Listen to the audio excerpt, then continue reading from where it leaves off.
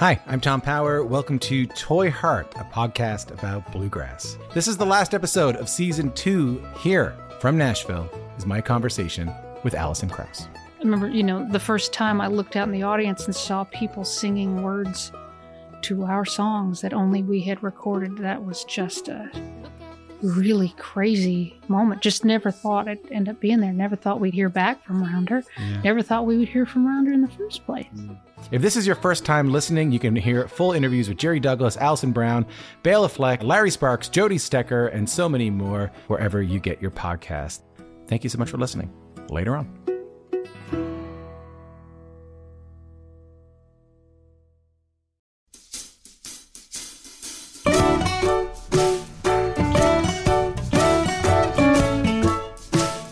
Hi, and welcome to Basic Folk, a podcast where we have honest conversations with folk musicians. I am your host, Cindy Howes, and today we're talking to Jonathan Rice.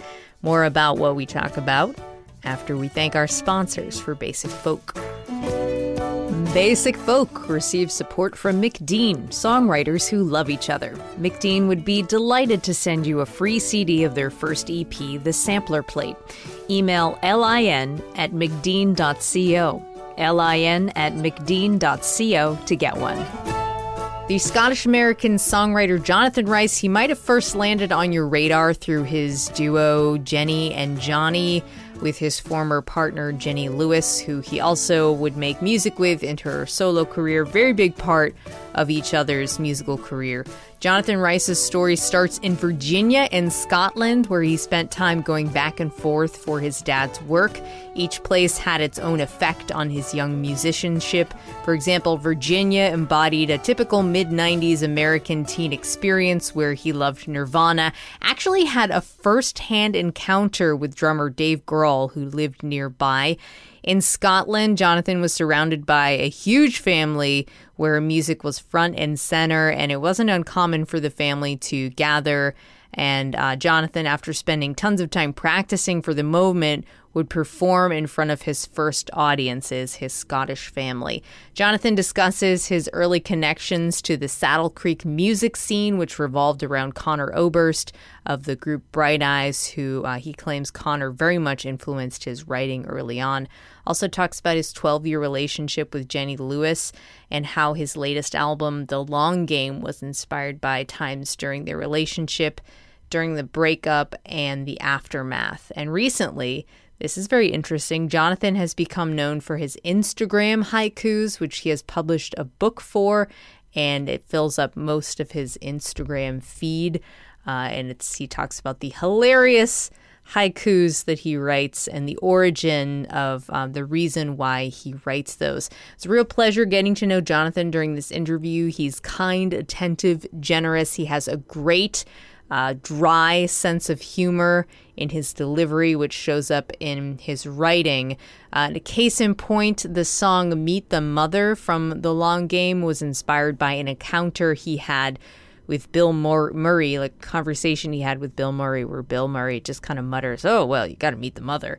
And then Jonathan wrote a song about it. So we'll hear a clip of that song, and then we'll get to our conversation with Jonathan Rice on Basic Folk. You got to meet the mother before you kiss the bride, before you take the longest ride, before the rice and flowers fly. You've got to meet the mother before you kiss the bride, and see where she got those big brown eyes, those long, long legs, that sense of style, or a streak of madness 10 miles wide. You've got to meet the mother before you kiss the bride. You could discover the cruelty. Jonathan Rice, thanks so much for talking to me. My pleasure. So you were born in Virginia, but you went back and forth between there and Glasgow, where your parents are from. How did you take all that traveling when you were young, and like how did that work out, and how long would you spend in each place? It really varied, the amount of time that we spent in either country. I spent the majority of my life in the States, but I spent some formative years in Scotland and many formative times in my life in Scotland. It's just the nature of what my dad did for a living. And what was that? He basically he started as a speechwriter in Washington, D.C., and then he would take the occasional sabbatical and work in Scotland. Would he write speeches for politicians? Not politicians per se, but leaders of major institutions, non-governmental institutions. Yeah, he taught me how to write. Not necessarily poetic prose, but I was always watching him at his desk writing. Would you learn from him by osmosis, or would you actually ask him specifically for feedback? Well, he was very hands-on. Him and my mother were very hands-on with my education, so anything that I wrote would be proofread and kind of it'd be graded by them before it went to my teacher, So I read that each place that you would spend time in made its own impact on you, and I'm interested to know what role the FM radio played for you in Virginia, and what time period were you listening to the radio? Well, I was born in the mid-'80s, so the radio was a big part of life. But I'm trying to remember, and music was a huge part of my life. My parents were really, really passionate music listeners, but specifically the FM radio, when I started to branch out on my own, I think it was the beginning of what they would call the modern rock format. And that was just basically whatever bands they were playing on MTV, they were also playing on the radio, as far as I could tell. Was that the mid to late 90s? Yeah, exactly. That's around the time I became conscious of my own taste. And I loved Nirvana just like everyone else, and we all knew that Dave Grohl was from down the street from where we lived in Northern Virginia. Oh, whoa. But I went to play street hockey, very authentically, with my friend Tommy in Springfield, Virginia. And my favorite band, by such a long shot, was Nirvana, and probably the Beastie Boys after that. And my cousins in Scotland my older cousins, who I thought were so cool, gave me a mixtape with the Beastie Boys and Nirvana on it. So I considered myself very hip. And I was playing street hockey with Tommy, and he said, the drummer from Nirvana, he lives he's right over there. And he pointed at this house at the end of the cul-de-sac. And I said, yeah, right. No, he does not. And he said, yeah, he does. How much you want to bet? And I was like, neither one of us had any hard currency at that point.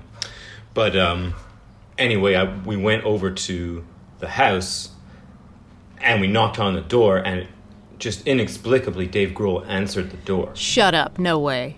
Absolutely. And this has been... I've actually had the opportunity, because I've led a blessed and extraordinary life. I've had the opportunity to corroborate this with the man himself.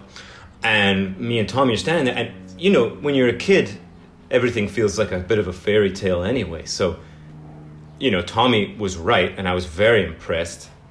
But he was off tour with Nirvana. This was during the Nevermind era. And he was off tour, and he was just hanging out with his friends that he grew up with, and visiting his mother. But he was playing a guitar, and I couldn't understand why he was playing an acoustic guitar. And I said, you're a drummer, you're not supposed to... Do you also play the guitar? I didn't know that you could do both, And he's like, yeah, I like to play the guitar too. At that point, were you playing guitar? I was already playing, yeah. So then did that put a thought in your mind of I can play other instruments?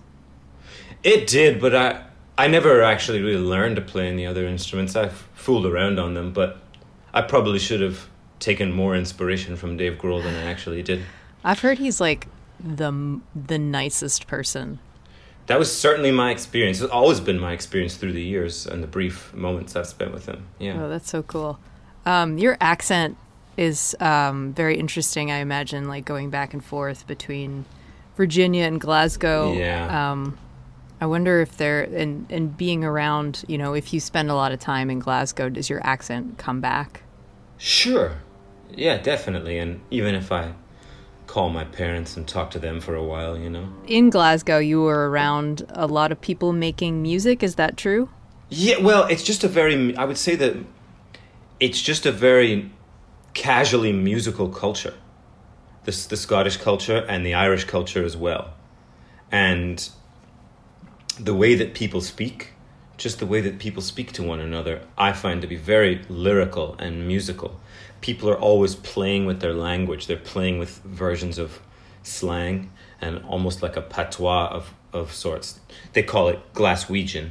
And it's a very playful, idiosyncratic way of speaking. Can you give an example? Well, if you want someone not to do something, yeah, you wouldn't say, don't do that. You say, go no do that. I barely understood that. All right, mate, go no do that. Just go no, okay. So something like that.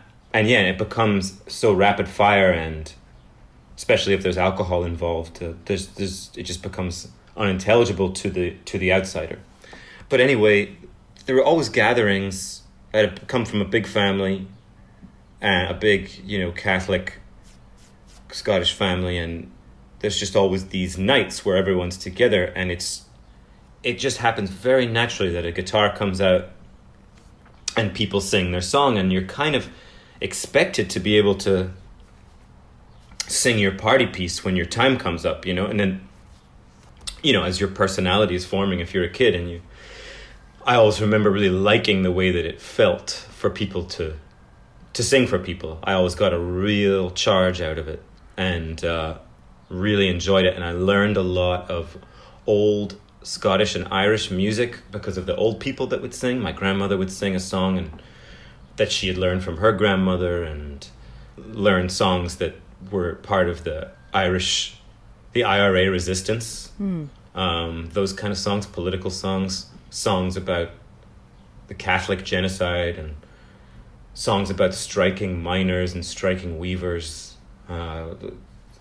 Folk music, really. And the same kind of folk music, I think, that inspired people like Woody Guthrie and Bob Dylan, really all ancient music in a way. So how did those family gatherings affect your confidence in your own musical skills? Well, it was the first audience I ever played for. It was the first people I ever played. I wasn't playing original material. I was just, I would, if there was a family gathering coming up, there'd be something to look forward to, be something to practice for. So I've noticed that you have a pretty stunning vocabulary just over, reading interviews that you've done, and wondering what has been the evolution of your connection to words. And also, when did you think to set words to music? I was always pretty into words, and I think having a father who was a writer, my mother is also a voracious reader. My mother used to read the dictionary at night. My dad traveled a lot, and sometimes my mother and I would sit in my mother's bed and read the dictionary with her. That's so adorable and nerdy. Oh, yeah. I mean, I don't know, if whatever floats your boat, it really floated mine. The dictionary gives you a real thrill. Yeah, I mean, yeah, it does. And then when I remember I used the word flabbergasted in an early, like a second grade story that we were writing, and the teacher was like, how'd you learn flabbergasted? I was like, it was in the dictionary. You should check it out. Check out the dictionary.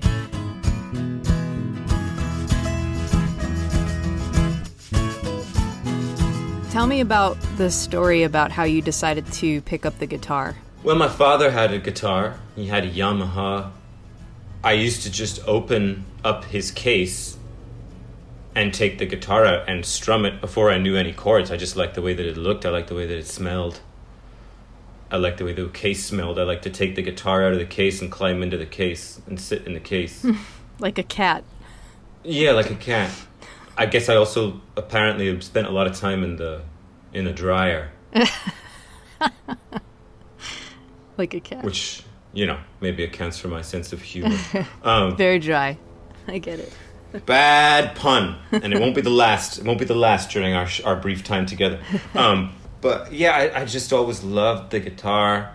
I saw that it was a way that my dad would kind of relax when he got home from work. He would play the guitar for half an hour or an hour or something some nights, and I just loved the way that it sounded. It was a very magical looking object to me. So my dad got me, I think, my first guitar when I was around 9. Did you have to ask him, or did he just get it for you?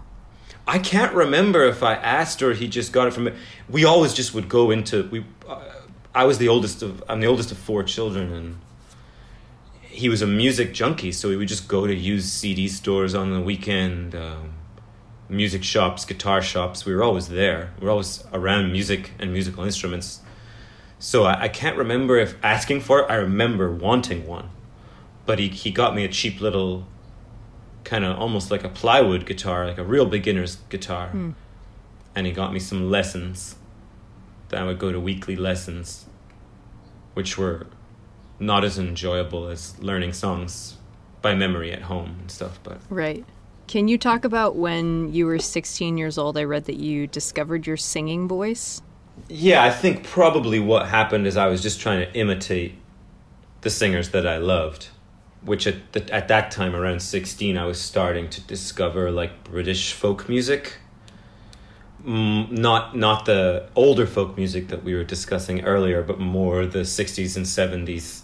Like Fairport Convention? Fairport Convention, Nick Drake, that kind of stuff. Even Bert Jansch and... That, the light, joyful music. Yeah, I mean, to me, it always made me feel joyful. Or not, I don't know about joyful, but like, it just made me feel a certain way, and I liked it. But yeah, I think I was just probably trying to imitate, and I was also trying to sound older than I was. So because I thought that would make me sound more authentic. So when I listened to my first record now, which was made when I was like 19, and 20 years old, vocally I'm like, oh boy, it sounds like it really feels affected to me in a way. Yeah. And as I've gone on, as I've just become more comfortable in my skin, which I think is, if you're lucky enough to live, to stay alive, you hopefully become more comfortable in the skin, not less. Yeah, I think I've kind of gotten closer in the way that I sing now. It's closer to the way that I speak. And you account that just to being comfortable. And, playing all over the world for half my life. Have you ever heard singers talk about how they really were able to learn how to sing because of like having like a good monitor in front of them so that they can hear what it sounds like? I believe them. I have no reason to disbelieve that, but that's certainly, I wouldn't cite that as, for me, it's more if I can center myself and be present in the performance, whether it's in the studio or in front of people, I can connect with something.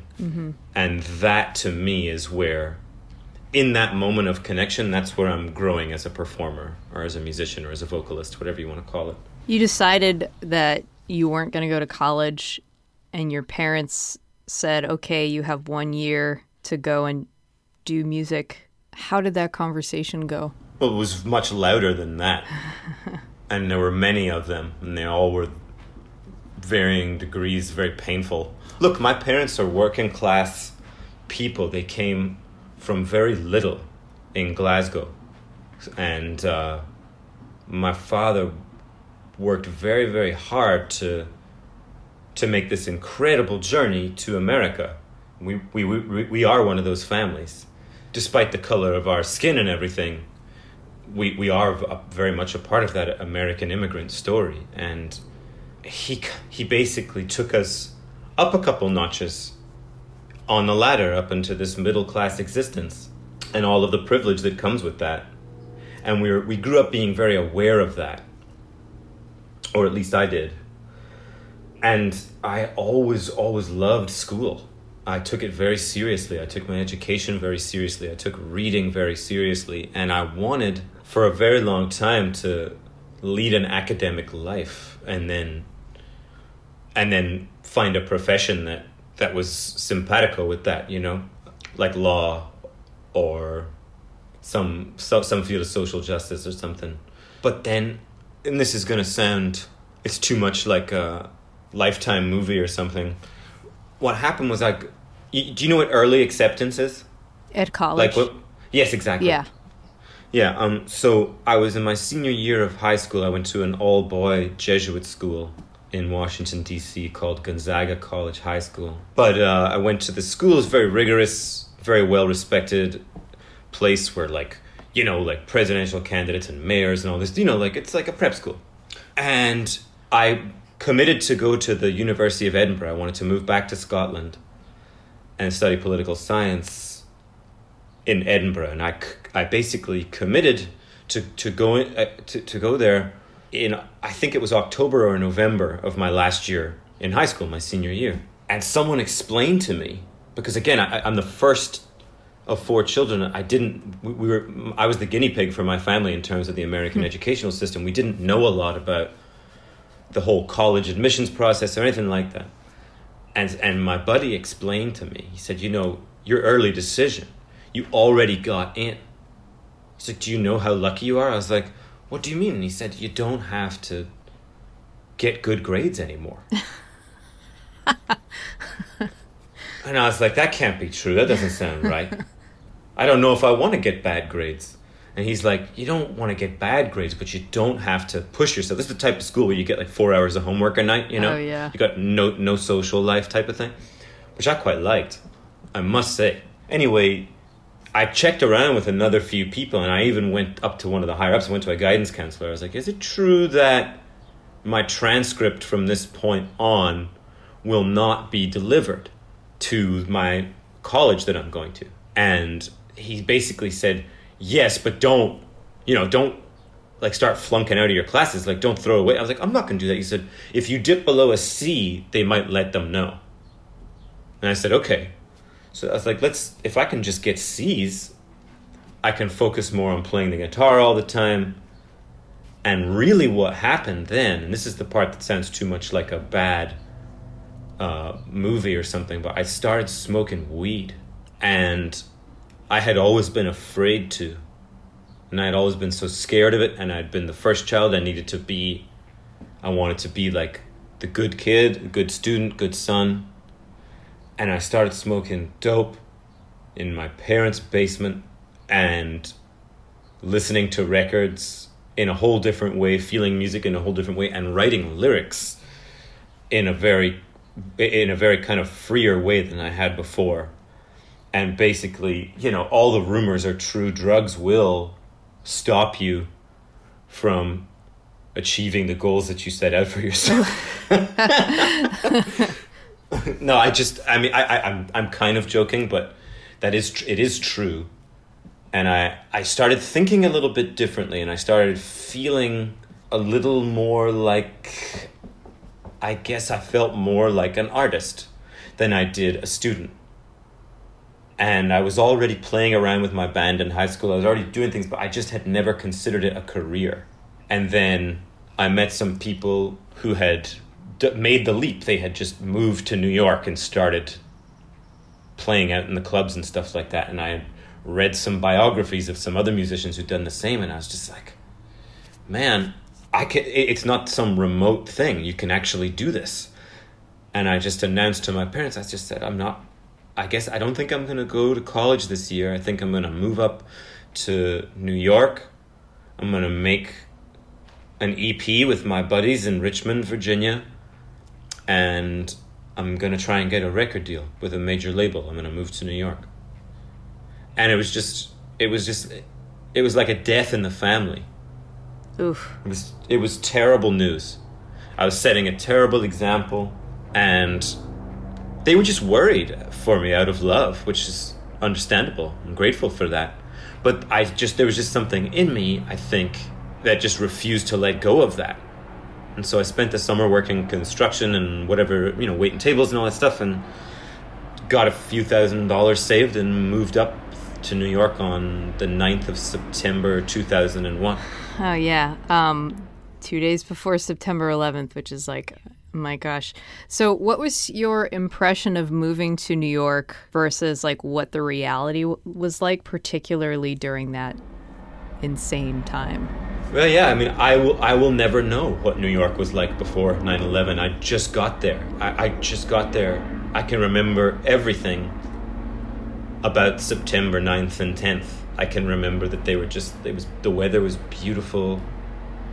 I just couldn't believe my luck. I lived in a tiny apartment on the Upper West Side, and then the attacks happened basically a day and a half into my tenure there. Wow. And I'll never forget that.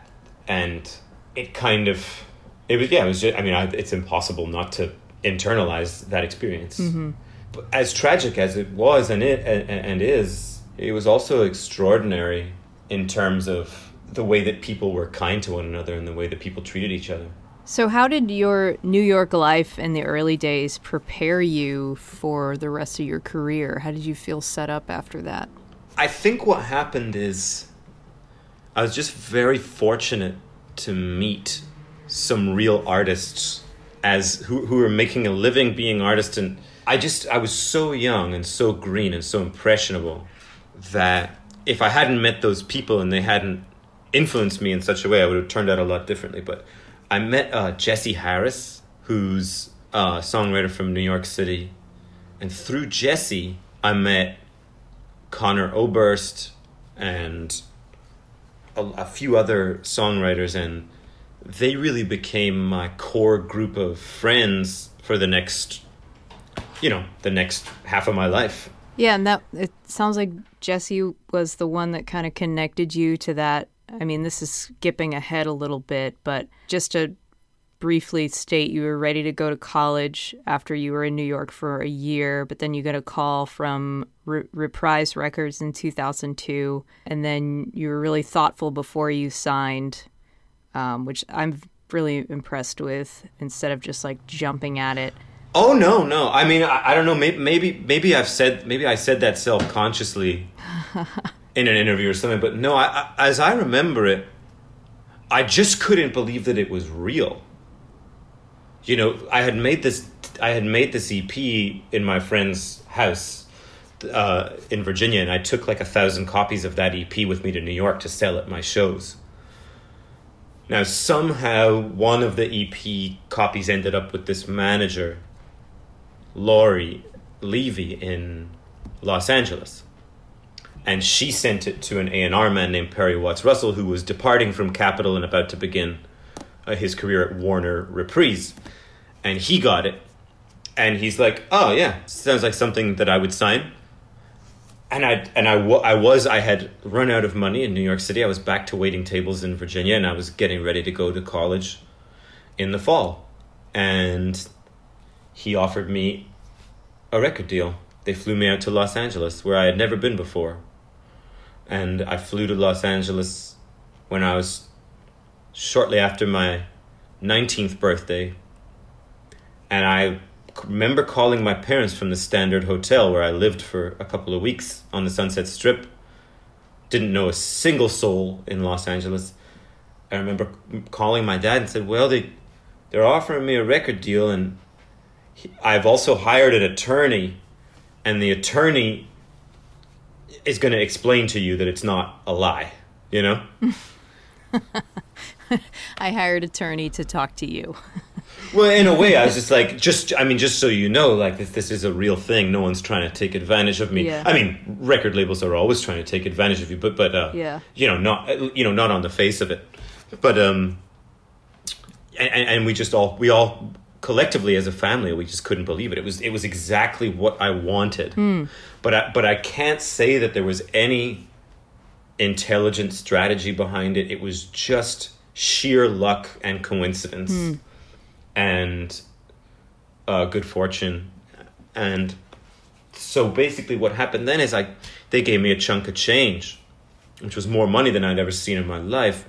And I use that money not just to record and learn how to be a musician in the studio, but it meant that I didn't have to get a job and work. And I basically spent the next couple years learning how to live as an artist on my own.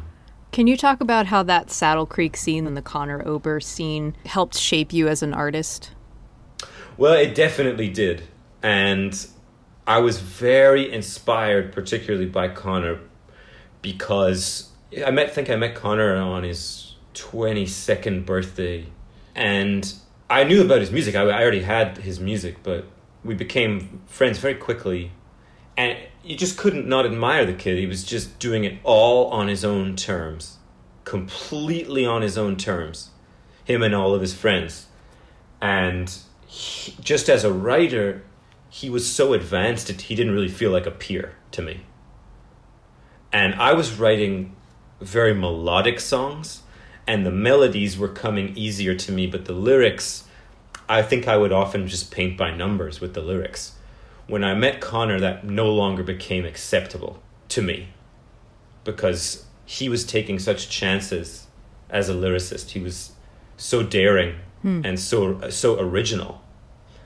And then, there would be these nights where, everyone would have a guitar, similar to the nights that I spoke about earlier with my parents' friends as a child, but this is more of my peer group. So it's myself, Conor Oberst, Jenny Lewis, Dave Dondero, Ben Queller, whoever might be there on a given night in the East Village or in Brooklyn, and everyone, and you're expected to sing your song. Well, I didn't want to sing some song that had Moon and June lyrics. And I didn't want to, I wanted to go toe to toe, but I think I was still much greener than them. They were a bit older than me. They had done more touring, they'd done more recording, and they were just very much following their own star artistically.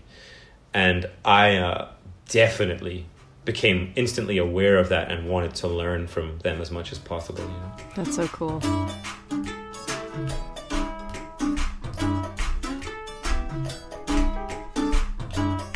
Now, Jonathan, I have a couple questions about the 12-year relationship that you had with Jenny, but nothing personal. Is that okay?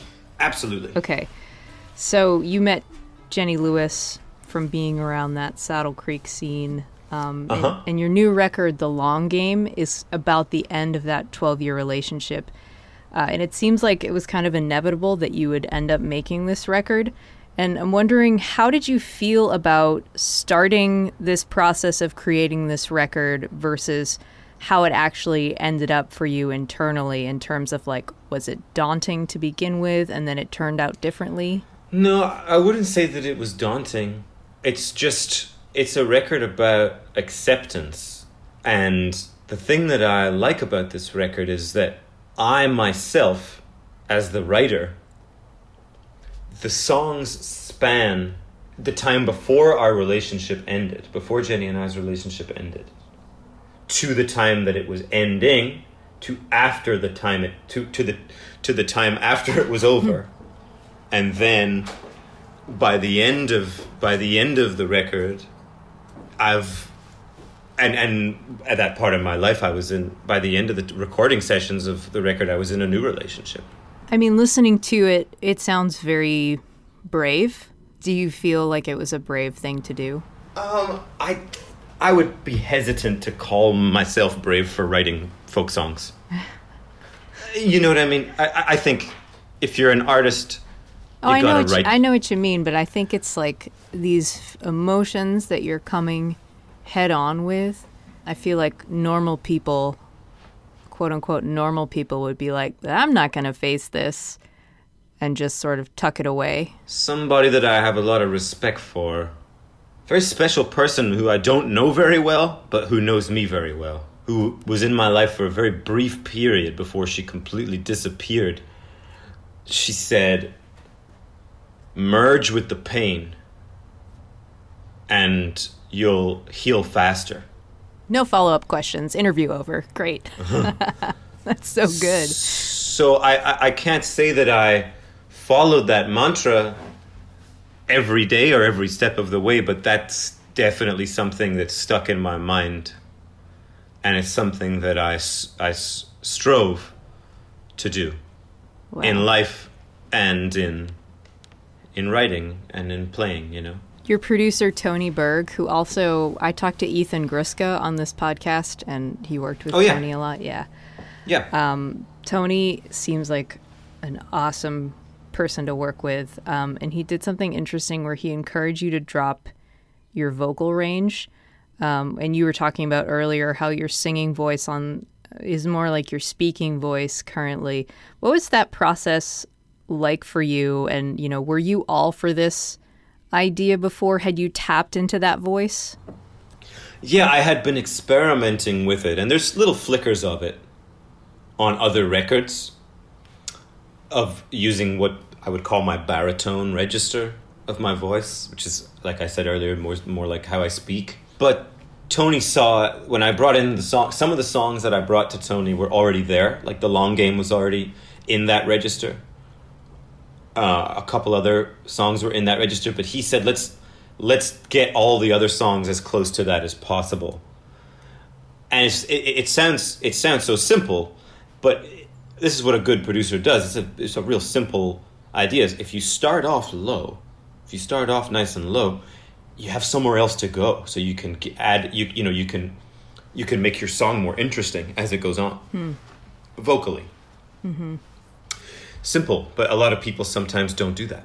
How do you feel like singing in this lower range for all of your songs? Since your singing voice is more like your speaking voice, are you able to connect more emotionally with like who you are as a person while singing these songs? Absolutely. I definitely just feel very, very much myself. My eyes are open when I sing now. I used to spend years with my eyes closed, you know, as cliche as that sounds. It's very true. I was afraid of the audience in a way. And a lot of that comes from my years with Jenny. Because Jenny and I, you know, we weren't just romantically involved, we were musically involved. Deeply, deeply musically involved. She was involved in my work heavily. I was heavily involved in her solo career from Rabbit Fur Coat all the way through The Voyager. And I had a very strange relationship with her audience. A lot of those kids, like Jenny had and has a really, really passionate fan base, which is wonderful. And the majority of them are wonderful people. But Elvis Costello once told Jenny and I, he said, be careful when you mess with other people's fantasies. But what I mean, the reason I point that out is people in the audience knew that I was with Jenny. So there would sometimes be a very jealous or negative reaction from those people. Yeah. And even though we were they didn't know what my contributions were or were not to her music. They were just like, is this the guy that's going to break up Rilo Kiley? Is this the guy that's going to like a Yoko trip in the early years? You know, just stuff like that. So a lot of times I was kind of scared of those kids, and they definitely, for some of the early years when I was younger and more insecure, I think they kind of colored the experience for me. And as a performer, I think I retreated into myself a little bit more. Wow. And now that in recent years has just completely melted away, which I'm very grateful for. Wow. It must feel good to be able to recognize that.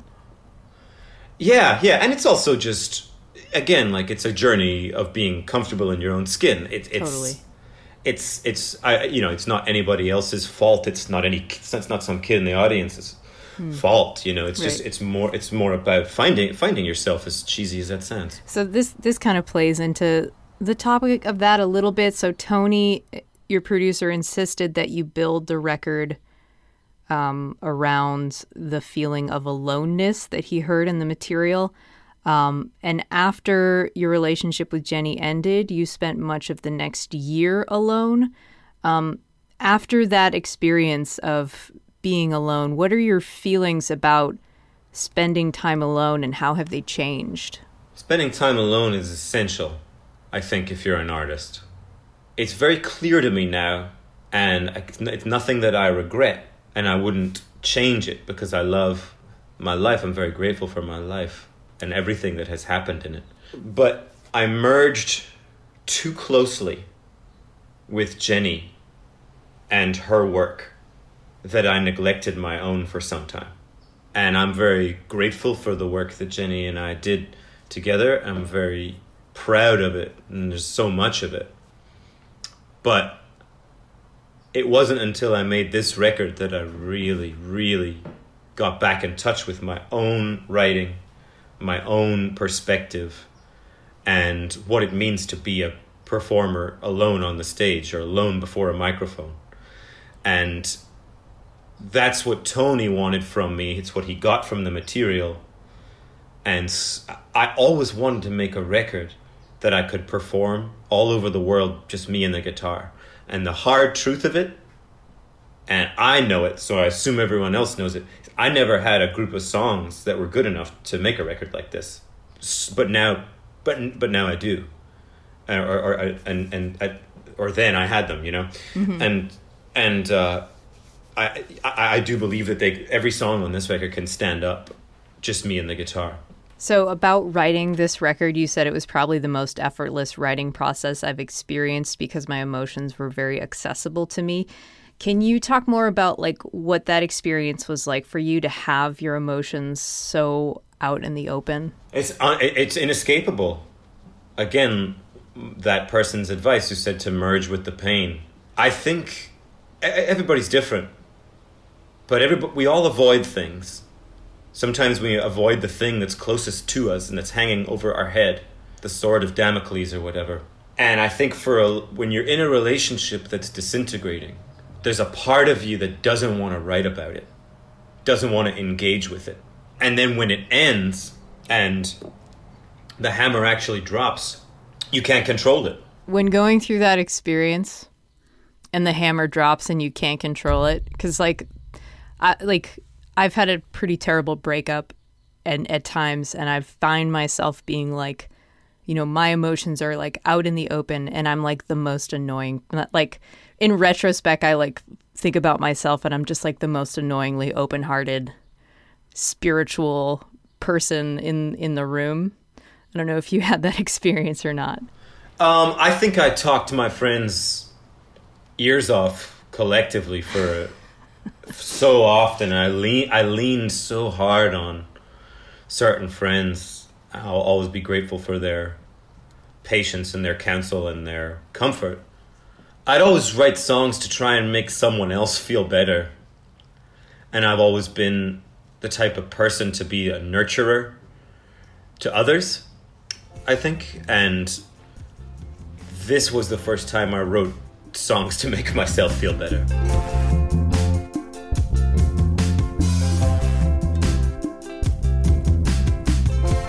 All right, let's talk about the haikus. A few years ago, you started putting haikus on your Instagram. So it's like screenshots of like the notepad on an iPhone. Can you explain your reasoning behind using that like image-based platform to share these? I was a latecomer to Instagram. I think my first gram, I could be mistaken, is 2013 or 2014. I never really got the hang of the selfie. I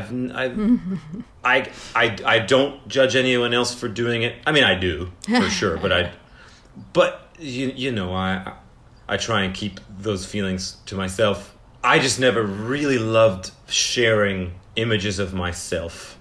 I like looking at pictures of other people, but myself, I'm the oldest millennial. I'm 1983, so I'm the first year, I think, of the millennials. I think 82. Right, 82? right okay, here. Yeah. I'm the oldest millennial. You're the oldest, okay. Well, so yes, so I think I've spoken to others that are like us, and I feel like we have a little bit more self-consciousness, and we remember a little bit too much about what it was like before. So yeah, this kind of stuff doesn't come as easy. So I just started thinking about filling up my whole Instagram grid with these little poems that were making me laugh in a very sad time in my life, and were making my friends laugh. And I just liked the idea of it being the haiku is so brief, it's so to the point, and it's so disciplined within its structure. And it just was a fun kind of mental workout. And I also figured that it wouldn't piss too many people off because it's so short that it doesn't take up that much of your time. It's perfect for scrolling through. And I liked the idea of writing what I call dystopian haikus, because the haiku was originally designed by the Japanese masters. They would so somebody gave me a book called Japanese Death Poems, and these are Zen monks on the verge of death writing their last poems. And so I'll read one. So this was written by Hokushi, who died on the 12th day of the 8th month in 1718. I write, erase, rewrite, erase again, and then a poppy blooms. That's like a monk on the verge of death, wow, writing something very beautiful that always involved nature. Haikus are generally meant to evoke nature. I was like, mine should be about brunch and passive aggressively unfollowing your ex like 5 times. Yeah. In one day. Oh my God. Stuff like that. I like the idea of poems written from the perspective of someone who's trapped inside of a smartphone and cannot escape. It's really clever and really funny. And that really comes across pretty clear in your haikus, is your sense of humor. Well, that has to do with this process of becoming comfortable with myself. For many years, I was stuck in what I consider to be a withered archetype of the singer-songwriter, which is a sad white male with hair in his face who just can't fucking stop whining. Those were the people that I admired. Those were the people whose records I collected, and a lot of them have made such great work, but so many of them died prematurely. So many of them led unhappy lives, or lead unhappy lives. And I think for me, I'm just not, as I come to accept who I am, I'm not that. I'm not only that. And I'm pretty much a goofball. And I no longer care who knows it. Can you talk about working that mix in your humor and like kind of being a goofball into your songwriting? You've talked a lot about how Meet the Mother was your attempt at bringing in that humor, and you do in a really clever way. Was that hard to incorporate humor there without being trite? I don't think so. I think it's just, again, it's the evolution of being a writer. That song happened very quickly, but it wasn't just sitting around waiting for me to write it. It had to be written after experience. I had to write a bunch of kind of mediocre, serious songs to get to a funny one. Yeah. Can you talk about? You have this really funny quote where you said bad writing is also important. You got to write some real garbage sometimes. Can you make a case for bad writing? Yeah, I think you got to write a lot. I think, if you're a fisherman, the more you go fishing, the more fish you'll catch. So I think that's true to a certain extent for writers. And the more you write, the more you're going to learn about writing. That's really what I'm talking about. And it's important to write every day, even if it's in your head. Just turn an idea over a couple times or try something. And Meet the Mother came out of a period where I was very, very... As soon as I woke up, before I made coffee, which is very soon after I wake up, before I allowed any substance into my body besides water, I'd write the first thing that came into my head. And I just had my laptop open and typed in whatever stupid phrase was rolling around in my head when I first opened my eyes in the morning. And that's a lot of the Meet the Mother song came out of that exercise. Reading about your career in Los Angeles, you've spent a lot of time around famous people, working with them and just like being around them. That Meet the Mother song has roots in you talking to Bill Murray at one point. What is your impression of fame and what it does to people? I think that fame is an incredibly toxic substance that most people are very allergic to. And I think that if you can't get your arms around it'll start running your programs for you, start running your software for you pretty quick, and it probably won't end well, you know. There are some people that I've met that have handled it with incredible grace, and you know, those people are really sophisticated beings, and there are other people who I've known and loved that are no longer here because of it, and or partially because of it. And yeah, I mean, I think it most people want to be famous, but most people are very lucky that they're not. Jonathan, can you talk about the place that you live now?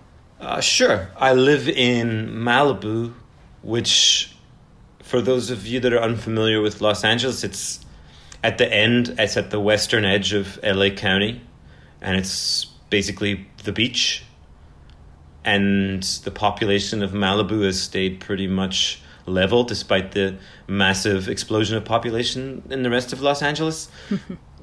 It's a pretty level thing. It's pretty much a small, isolated beach town on the edge of Los Angeles. And it's very hard to get here because of the traffic. It's also very hard to leave here because of the traffic. So most of us who live, it's like the Hotel California. So most of us who live here to stay here because it is remarkably, breathtakingly beautiful. And Malibu is the Chumash Indians who lived here. Malibu in their language means where the sea sounds loudly. And I've lived here for a little over a year. And it's been an incredibly beautiful time, but also a very tumultuous time because my girlfriend and I, we were displaced by the Malibu fires in November. And our house didn't burn down, but a lot of our neighborhood did burn down. And many, many homes in this community did burn down. And we've been going through that process. And, it's a massive natural disaster, the biggest in Malibu's history. And it's been really incredible. It's been sad. It's been also very wonderful to see how everyone takes care of each other. But it's been quite a time here. Stick around. We're going to do the lightning round, and it's going to be great. You ready for it? I am. Okay, here we go. We'll be right back. Basic Folk is brought to you in part by Tina and Her Pony, a queer duo bringing traditional Appalachian music and vocal harmonies into the 21st century. Visit tinaandherpony.com. And thanks to WIUP in Indiana, Pennsylvania, which airs Basic Folk 2 p.m. Eastern every Saturday. You can listen on 90.1 if you're in the Indiana, PA area, or at their website, wiupfm.org. Jonathan Rice, are you ready for the lightning round? I am. How fast do I have to answer stuff? Not too fast. I mean, like lightning. But lightning is so fast. Right. But it's only a centimeter thick, I heard. Oh, really? Yeah. All right. Well, a centimeter thick is Okay. how short your answers will be. Okay, here we go. Dogs or cats or something else? Dogs. What is your coffee order? Pour over. Favorite U.S. city? New Orleans. First album you bought with your own money? Maybe Michael Jackson's Dangerous? Beatles or Rolling Stones? The Rolling Stones. Morning person or night owl? Night Owl. Gibson or Fender? Gibson. Flying or invisibility? Invisibility. Star Trek or Star Wars? I haven't seen either. Wow. What is the most beautiful place you've ever visited? The Scottish Highlands. Great. Jonathan Rice, you've completed the lightning round. Thank you so much. Thank you so much. Yeah, this has been great. Thank you. You were so generous with your time. We went over. Oh, no worries at all. It was a pleasure to talk to you.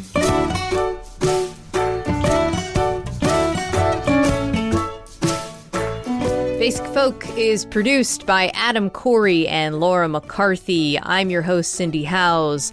Our business manager is Lindsay Myers. Our music done by Alex Stanton of the band Townspeople.